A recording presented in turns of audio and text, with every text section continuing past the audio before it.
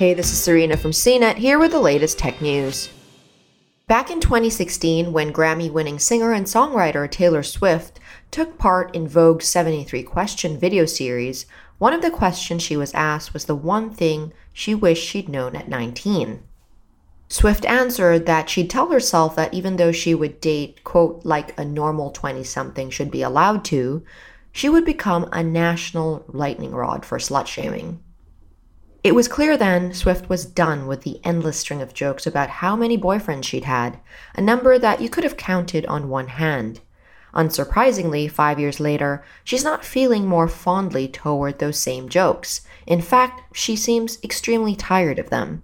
On Monday, Swift called out Netflix and its new drama series Ginny and Georgia in a tweet for a punchline about her in which one character said to another, "You go through men faster than Taylor Swift."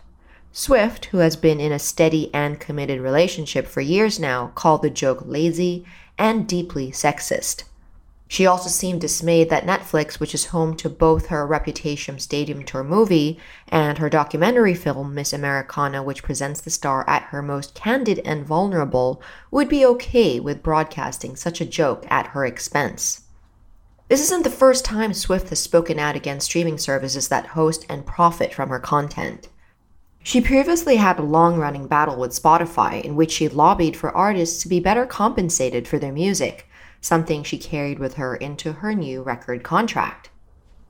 Acknowledging her influence, Apple Music reversed its decision not to pay artists whose music was streamed during the free 3-month trial period. Ahead of Swift's tweet on Monday, the phrase "Respect Taylor Swift" had been trending on Twitter all morning in the UK and the US, with fans pointing out the long history of misogynic scrutiny Swift has had to endure over her romantic choices. Swift, it turned out, agreed with fans' interpretation of the joke. "How about we stop degrading hard-working women by defining this horseshit as funny," she said, pointing out the irony of March being Women's History Month. Netflix didn't immediately reply to Swift or respond to CNET's request for comment. For more of the latest tech news, visit cnet.com.